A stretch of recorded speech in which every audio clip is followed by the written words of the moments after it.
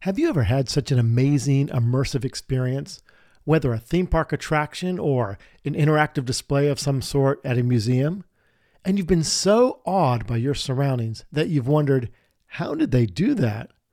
Well, there are people and companies that work in experiential marketing to ensure that the guest is fully immersed in the environment. And they do this with visual elements, sound design, maybe even smoke or pyrotechnics, and even scent to transport guests into another world. And it all starts with a purpose, a story. Stick around and learn more about how it comes together as we welcome the Chief Innovation Officer at Storyland Studios, Matt Ferguson, to this episode of the Marketing Chief Podcast. Welcome to the Marketing Chief Podcast. I'm your host, Rob Collins. Before we get started, if you'd like to watch this podcast and not just listen to it, head over to our website at marketingchiefpodcast.com and click on the Episodes tab, or search for Marketing Chief Podcast on YouTube. Today, I'm really privileged and pleased to have the Chief Innovation Officer at Storyland Studios join us on the Marketing Chief Podcast. Welcome, Matt Ferguson. Matt, how are you doing today? Good, Rob. Great to be here, man. Thanks for coming on. I'd love to know more about Storyland. I've been in the experiential marketing arena for quite a few years. I'm aware of Storyland, but it seems like recently you guys have really been amping up the game with your hire, with a new executive creative director hire. Tell us about what Storyland Studios is all about. Yeah, at our core, we're a storytelling company, and we recognize that as humans, we're just wired to receive stories. So we like to say we tell stories in three dimensions, and those three dimensions are strategic, digital, and spatial. So strategic is your brand story, who you are as a company or an organization. Digital is anything from websites to apps to AR, VR, anything in the virtual world. And then spatial is physical space. So we do everything from design office headquarters and immersive factory tours for companies to full-on theme parks. And so we've got this band of former Universal Studios creatives and Disney Imagineers and marketeers like myself that really any organization can hire if they want a little bit of that magic. And what's your role specifically as a Chief Innovation Officer? Boy, that sounds like a daunting but really fun task. I'll be leading the studio operations of our business that strategic digital and spatial storytelling.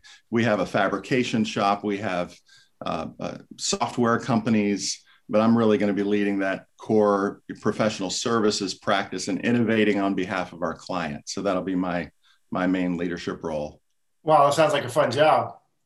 Yeah. So far, so good. I mean, we've got a bunch of great companies that we work with. And like I said, it's not all theme park stuff. Like we do work for Disney and Universal and Cedar Fair and Hershey, a couple of your former employers on a variety of projects. But we also work with developers that have never done any kind of theme park or attraction before, and they can lean on us for that experience. And we're working on the two from the ground up theme parks that are going up in the US yet to be announced. So I can't really get into those, but recently it came out that we're working with a theme park called Ghost Town in the Sky that has been closed for 10 years. It's in the Smoky Mountains of North Carolina, and we're going to revive that park. So we get to work on a lot of fun stuff. Yeah. So for companies like a Universal or like a Disney, a large entertainment conglomerate that has resources left and right, how do they plug you in, and what service do you offer them that they don't have in-house? Yeah, obviously, I mean, the Walt Disney Imagineering team, for example, has more than 100 disciplines in-house, and they're not leaning on us for the core storytelling as much. They usually will lean on us for fabrication work. I mean, when they're building, Star Wars Galaxy's Edge, for example, that's a lot of work to get all that rock work done, to build a Millennium Falcon. I mean, no company can, staff up enough to do all of that in-house. So then it spills over into companies like ours. We designed and built the Hogwarts Express for Universal Studios. Contributed to that beautiful land. Obviously, it's gorgeous. Universal Creative was the creative force behind that and the storytelling part. But but we come alongside them because we speak the same language that they do in terms of storytelling and creative excellence and design excellence. And so they can plug right into us. They've got people that they probably worked with before at Universal or Disney, and we know what to do and get it done. And when you come up with stories for attractions or even theme parks as a whole, are you generally starting from scratch, or are you using someone else's intellectual property and kind of expanding on that and telling a different angle of that story? Yeah, it can go either way. Like, obviously, there's a lot of built-in IP when you work on a Universal park or a Disney park. That's right. But then on the other hand, we've designed experiences from scratch that are just based on whatever the owner's vision was that they wanted to accomplish. So both are equally fun because, when you're working with existing IP, you've got sort of a place to start. And, how do we bring this movie to life in a physical space? But then, when you're starting from scratch, the world is your oyster. You can pretty much come up with anything you want. For our new Ghost Town project, for example, we're just getting started on that, but that park has a heritage to it. And we're going to have to really respect that heritage. We want people to walk in and experience everything they remember about Ghost Town. But then what people probably don't remember about Ghost Town is that there was a cool like Western town and all of the things that go with the Western town, but the rides were really kind of like carnival rides. So we're going to try to do something more with those rides than just plop in some standard rides. We're going to add some storytelling to it. Let's talk about IP. And you've mentioned IP a couple of times. And just for those, to make sure everyone's familiar, IP is intellectual property. That is really the rights to the content. And when you talk about IP, how do you interact with the brand holder? Yeah, I mean, generally those conversations start when that IP owner has an interest in seeing their movie, their story, their book be manifest in a physical space for their fans, and yet they may not physically own a theme park or have any interest in building one. And so generally those are licensing agreements to where yes, I'd like to see this thing come to life in the real world, and we're going to make a deal with you, Universal, or you, Disney. A lot of people may not think about the fact that there's a world of Pandora at Disney's Animal Kingdom. That whole movie is not a Disney property; it's a licensing agreement. Now, it's interesting because most of your career has been in the advertising side, but you actually started at Walt Disney World back in the day. What were you doing then? I was the head of advertising during the launch of the ESPN Wide World of Sports, and also had the opportunity to work on their integrated marketing plan to launch that. And then I moved on to the Walt Disney World brand, working on national advertising programs for the destination. And that was a lot of fun. I do have kind of this propensity for thinking about the big picture and integrated marketing. So I ended up during our planning cycle, leading integrated marketing communications for the destination as well. Just got a lot of really cool opportunities at a very young age. I helped lead a session where we came up with the brand positioning for our Walt Disney World resorts, where you could stay in the middle of the magic, never have to leave the magic the whole time you were there. So it just had some really cool assignments, and it was just a real crazy time to be there because of all that was happening. We had a major anniversary at Walt Disney World. We launched Animal Kingdom Park. I can't tell you how many new resorts we opened while I was there. And then we planned the Millennium Celebration. So it was just kind of like a grad school, so to speak, that was just packed with so many great opportunities. I'm going to lead the witness here, and I'm not sure you know where I'm going with this. Uh-oh. What were your big competitive issues at that time? Well, Universal Studios, where, Rob Collins and his crew were doing a great job of marketing. I didn't know if you knew I was there at that time. Yeah, of course. Yeah. I realized later that we were on opposite sides of the theme park battle during the same years. Yeah. Yeah. You guys probably looked at us as the evil empire, and we thought Universal was the bad guy. You know, it was all in fun, and there were people moving back and forth between organizations too. But yeah, I mean, you know, Disney, I don't know what the spend is now, but Disney spent more in national advertising at the time. And then Universal would like pour a lot of resources into these three-dimensional billboards as soon as you got off the airplane to just sort of make people think about, oh, am I going to spend every day at Disney on my vacation or not? Maybe I'm going to go to Universal. And so there was this sort of friendly battle that ultimately, I think that kind of competition makes everybody better. So yeah, it was kind of fun to be a part of that. It's kind of like the Cola Wars, you know, back in the day, Pepsi and Coke. That's right. It's funny to hear you say that about the outdoor program, because that was exactly our plan. Our plan was let Disney spend all the big money to bring people to Orlando. And then because we at that time had one theme park, just Universal Studios Florida, how do we then capture a day or a half a day of their visit? And so we just did guerrilla marketing as much as we could, kind of owned outdoor at that time. I think this was the thing that I was always told, and I'd love to hear your perspective. We thought at that time that Disney felt like out of home was too pedestrian for their brand, and so that's why you weren't in out of home. Is that at all accurate, or is that just an old fable?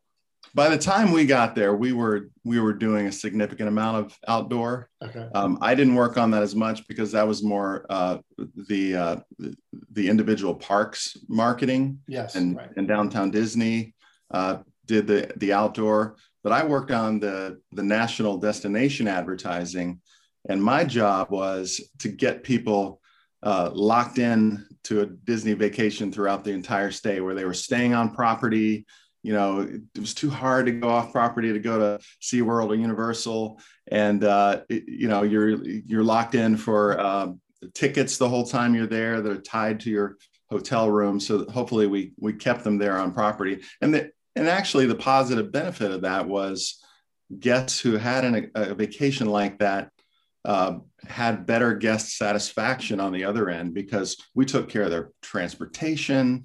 Mm-hmm. They never had to get off on, you know, I-4 and drive anywhere. So they had a more pleasant time. So that was our goal. It was to sort of lock in that commitment to an entirely immersive Disney vacation the whole time they were there. So that was our strategy. And it worked very well. It frustrated us to no end that you would pick them up at the airport, take them out to Walt Disney World Resort, and we'd never have a chance to grab a day of their vacation. We had more luck with obviously people along I-Drive and other areas that were staying there. Fun that we've never had this conversation about being on the opposite side at the same time.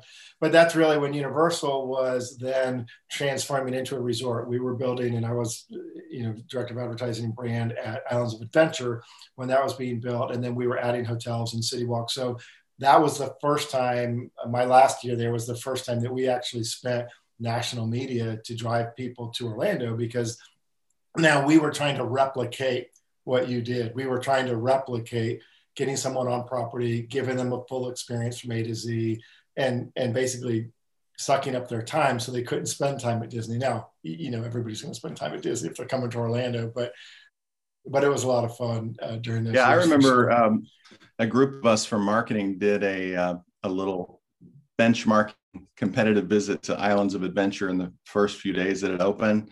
And that was an eye opener, because it was like, oh, okay. I mean, these guys are using a high degree of storytelling here. This is really done with excellence. I mean, when you think about a ride like Spider-Man that still holds up today, yeah, we knew it was on when Universal opened up that second gate and started building hotels like the Portofino Bay hotel, which was beautifully done as well. I remember walking the Spider-Man ride. I should do a separate podcast on the building of Islands of Adventure, because we literally would go into the theme park with hard hats and our construction badges, photography badges, so that we could do, get the artists for key art and photography. And I remember walking around with one of the creative guys, and we were walking through dirt tracks in Spider-Man, and he'd say, okay, right here, there's going to be a 3D screen. And then over here, we're going to hit you with heat coming down, and the ride is going to spin around, and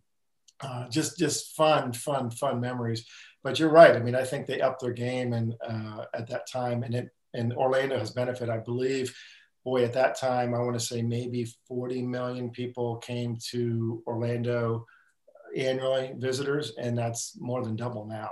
Yeah, you bring back great memories for me, because one of my favorite things that I did at Disney was just to be in lockstep with the Imagineers during that early design phase of something that was coming out. And I remember walking the grounds of Animal Kingdom before it came out, and hearing the presentations from, now Disney Imagineering legends like Joe Rohde, just sort of walking through what this is going to be. And so then our wheels in marketing would start churning. Okay, how do we tell that they've created a great story here? How do we tell the ongoing story to people that have short attention spans, while they're watching TV, or now today, scrolling through the social media?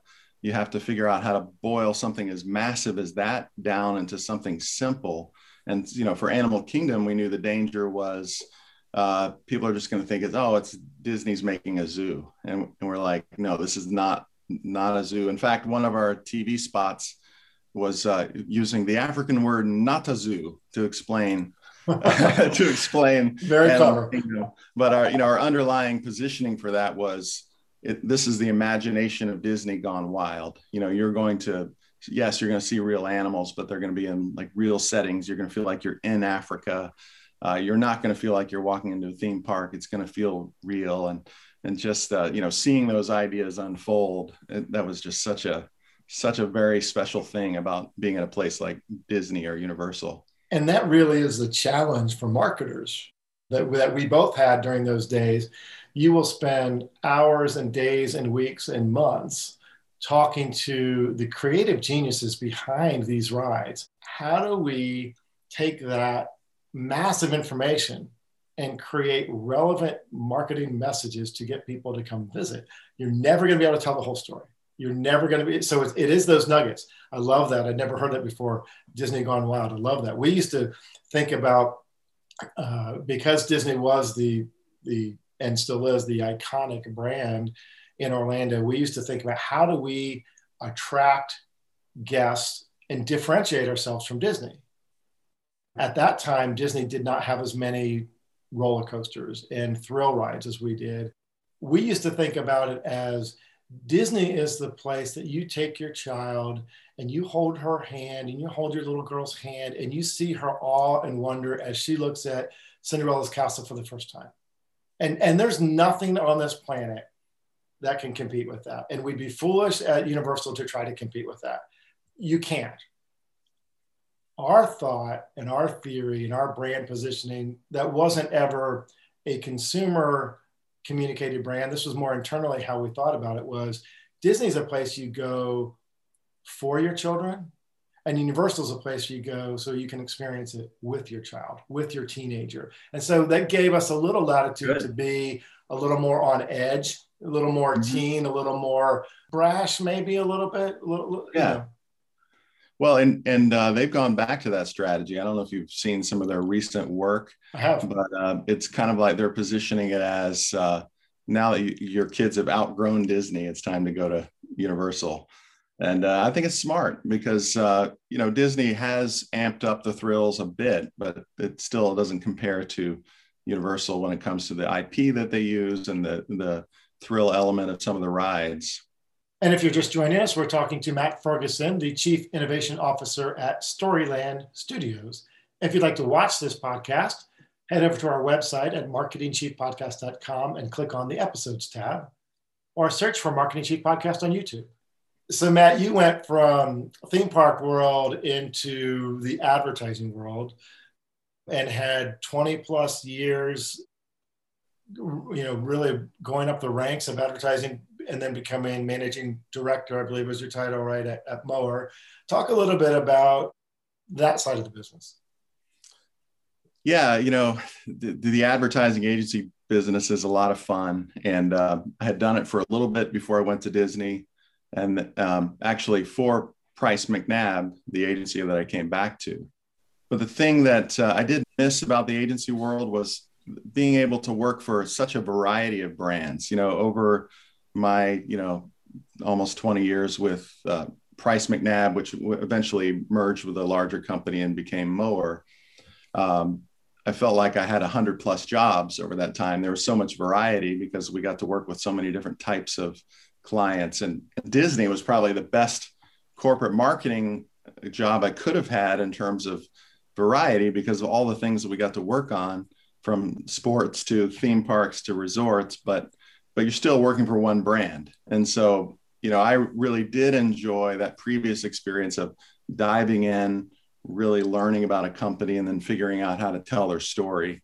And so now I can go to a party and talk 5 minutes on almost any subject because, I've dived into these businesses and learned about them. So that's just one of the fascinating things about advertising that I love. And then we were more of an integrated marketing agency. So yes, I worked on TV commercials and all of the typical advertising, now social media. But really, we did branding for clients. So we got to figure out what their core branding story was and tell that. And then, everything from advertising to PR to immersive experiences. So that variety, it was just amazing that you can have in the agency world. You really get exposure to a lot of different verticals that way, a lot of different, honestly, management styles of different companies. What do you think makes a good, strong advertising, no matter the vertical? What are the tenets of things that make a good communication message? Yeah, I mean, it really does come down to the core story. You better have that right before you start talking about that story in different media.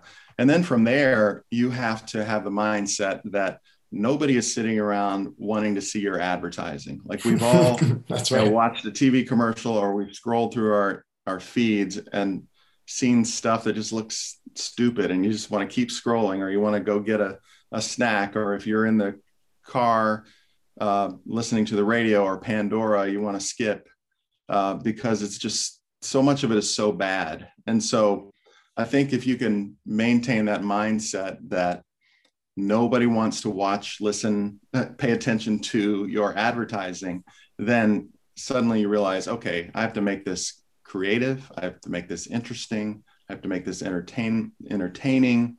I have to draw people in before I can just hit them over the head with the point that I want to make. You can't just like push out your message and expect somebody to receive it. But you have to draw them in with storytelling, frankly. We recently came out of the Super Bowl, and that's sometimes thought about as a hallmark or highlight moment for creative advertising. Anything that struck you this year as particularly good or bad? There weren't a lot that really grabbed me and that drew me in. Obviously, the one that was most talked about was the Bruce Springsteen Jeep ad. What were your thoughts on that one? It was beautifully done. I loved the message of hope and unity that they had, but I believe it probably fell flat with half of America because Bruce Springsteen is famously partisan. He whatever your views are, he's on the left. He's made that very clear over many years. He's not the middle, which was the point of the spot. And so I felt like it was a miss. Like I understand using a celebrity to grab attention, but they probably missed an opportunity to use a celebrity that just is not political either way to have that unity message. But it was beautifully done with just the way it was filmed. It was a little oasis of quietness in the middle of all the frenetic spots that typically come on the Super Bowl. So from that standpoint, it was well done. The one that was funny to me, or that I think resonated the most, only probably because I think from my standpoint, they've done the best at continuing the campaign after the Super Bowl. So I've seen these ads over and over again, is the Rocket Mortgage ad with Tracy Morgan. And that's where they talk about certain is better. You know, the family comes up and says, well, I think I can afford this much house. And he's like, you think you can? Are you sure? Yeah. And then they have all of these different scenarios. And that one I find humorous. I find it a pretty easy brand message to understand. And again, I think they've done a really good job of continuing that messaging post Super Bowl. So it does kind of burn in your mind. I really would have to look up what some of those other Super Bowl ads were, because to your point, none of them really kind of hit me in an impactful way. As you've grown in your career, you've had some really good mentors and influences. Talk to me a little bit about Charlie Price and about what you learned from him and his impact on your career. Yeah, Charlie Price was the founder of Price McNabb, which eventually folded into Mower. But, you know, one of the things that I learned from Charlie is he had a real empowering influence style of leadership. He wasn't the command and control type. He never micromanaged. And that was really before his time. Nowadays, a lot of studies have come out and said that the old command and control doesn't work anymore, and that influence is the leadership style that really works in the modern age. But Charlie had that even then. You know, he just had that way about him. And one of the things was he was just the consummate gentleman. You know, he kind of reminds me of that Maya Angelou quote that says, people will forget what you said, but they'll never forget how you made them feel. Charlie made people feel good. You were a client of ours, so you probably experienced that, right? Charlie was the perfect gentleman, and he was the one who introduced us, as a matter of fact. And he just sad that we lost him this year. Your tribute to him was amazing and spot on, because he was a gentle giant. I mean, he was really a smart man who built a really great agency. But he built that agency from Asheville, North Carolina. And for those that are listening nationally, it's just kind of a cool little mountain resort town in North Carolina. And then eventually the company had offices in Raleigh, Charlotte, and Columbia as well. And then eventually consolidated everything in Charlotte once technology allowed that. But and relationships were everything with Charlie. I mean, he checked in on people on a regular basis. He did. While I was at Disney, I heard from Charlie, after I'd left. And so that when, 4 years or so later, when they called and said, what would you think about coming back? I still had a warm feeling about Charlie. And he was famous for his handwritten notes. A lot of times you had to really work to read those notes because his handwriting was a bit like a doctor, but he was just an awesome guy. And I learned so much from him. I couldn't even begin to tell you all the lessons that I learned. Yeah, he was great. And handwritten notes are very impactful still today. They are. Yeah. When I worked for Hurston Family Entertainment, Joel Manby, who's our CEO, talks often about how Jack Hurston, one of the founders, would send notes, and Joel would send notes as well. I can count on one hand the number of written notes I've received from someone I've worked for. I probably still have them all because they're impactful, because it means something when a leader can take the time to recognize your work or recognize that you've overcome an adversity or you've achieved some success, or that they're just behind you. Hey, we're thinking about you and we're just behind you. Those are so important. Our listeners probably don't know, unless they know Matt Ferguson, that Matt Ferguson was a Division I football player at Florida State University under Coach Bobby Bowden, one of the greatest coaches of all time. I say that very biasedly. What did you learn from Coach Bowden? Well, first of all, there's no bias behind that statement. It's just a fact because he is, second winningest coach in history, second only to Joe Paterno. And then depending on how they recognize wins or not, he could be number one. He was for a while, but anyway, he's one of the best all time. The results show it. And, it was really like a leadership grad school, sitting under his leadership for 4 years. And, I was there right at the beginning of what they call the dynasty, which is 14 straight top four finishes, 14 straight years of top four finishes. That is really crazy. Crazy. I mean, Alabama almost caught us a couple of years ago with 8. They weren't even close, actually. Obviously Coach Bowden picked up a couple of national championships along the way. I was at the first one. All right. Yes. I was at the first one in the Orange Bowl. Awesome. But he was also kind of one of the early examples of that inspiring, more inspirational influencer, motivational brand of leadership. He wasn't a dictator. He hired great people and empowered them to do their jobs. He let the assistant coaches do their jobs. He was also an innovator, like some of the crazy plays that he came up with. And he inspired that innovation among his other coaches as well. And he had a sense of humor. So he was just fun to work for, fun to play for.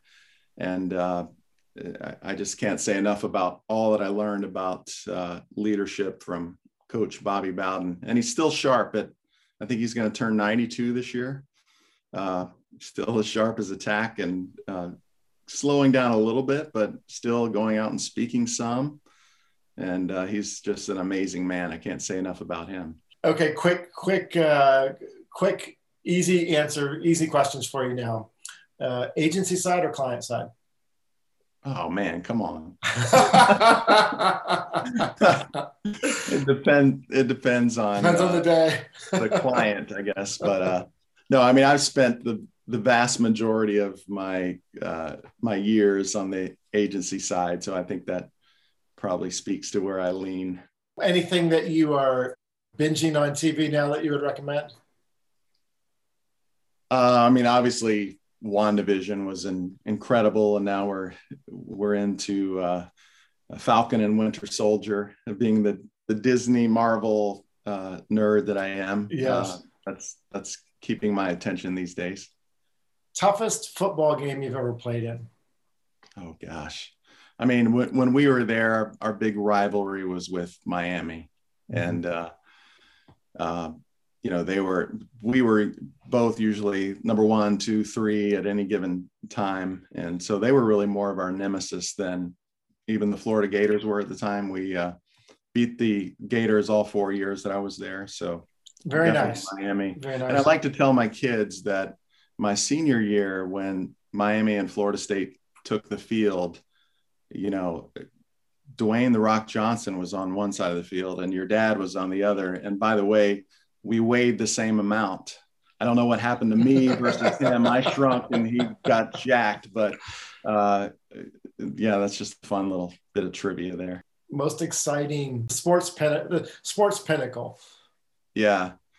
I mean, we won all 4 of our major bowl games while we were there, and that was pretty cool. Fiesta Bowl twice, Sugar Bowl on a last-second interception by Deion Sanders against Prime Auburn. Time. So you played with Prime Time. I didn't think I realized that.